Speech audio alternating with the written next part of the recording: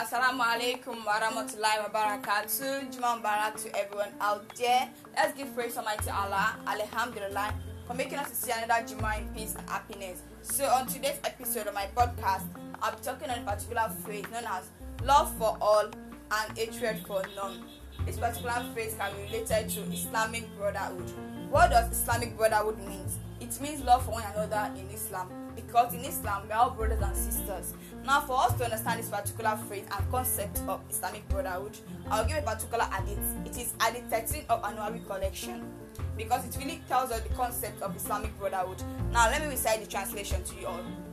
On the authority of Anas bin Malik, may Allah be pleased with him, who said, the messenger of Almighty Allah, peace be upon him, said, none of you really believe in Allah and his religion until you wish for his brother what he wish for himself. Transmitted by Al-Bukhari and Muslim. Now, what is particularly talking about? It's talking about love for one another in Islam.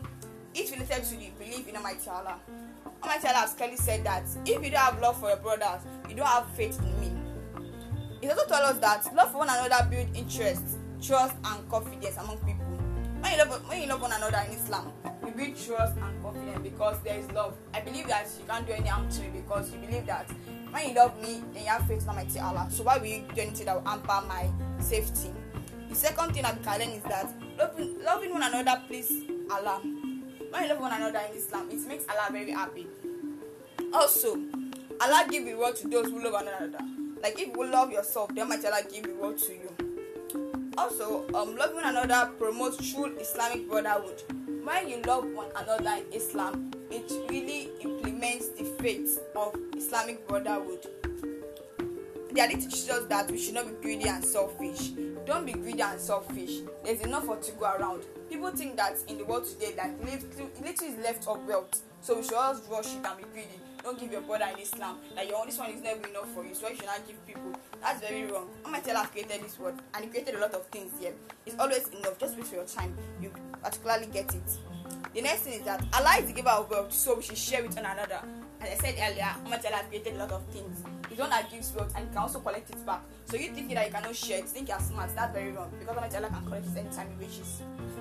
Also, we should give without expecting favor in return. People should always give like, okay, this is sadaqah, let me give without expecting anything in return. So people actually give, but it's like, okay, one day, this particular person, I'm calling for that person back. That's very bad. If that person does not give you like your back, does not appreciate your favor, you should particularly wait, because of Almighty Allah will actually reward you back, and it may even be more than that person will want to reward you. The next thing is that we should love one another because it promotes peaceful coexistence in the society. When we love one another, it helps to reduce crime rates. Then people will not be killing themselves because of what they have love for one another. Love for each other is a very, very important thing, because it can solve any kind of problem we have in society. Because you think, anytime you think that is bad, you think that, oh, I love this person, he's my brother in Islam, he's my brother, so why should I kill this person? Why should I take things from this person? Why should I cause destruction in society? We are brothers living together. That thing always comes to your mind because you think about it. The hadith also teaches us that a Muslim should not be jealous. Don't be jealous of other people's achievements. Yours is coming.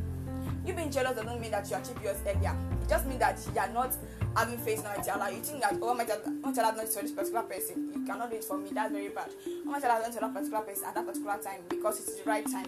Don't be jealous. Just have patience, and you'll see your particular one will come at the right time. Also, this hadith tells us that we should show love to others if you want to be loved. If love come out, you do something for a particular person and you get it back. So if you love that person, you will also be loved particular day. So that's the end of today's podcast. The main thing I want you to learn is that love one another love one another in Islam. Have this thinking of that, okay, we are all brothers in Islam. I shouldn't do anything that is wrong, so we can have peace in society. Thanks for listening. Bye.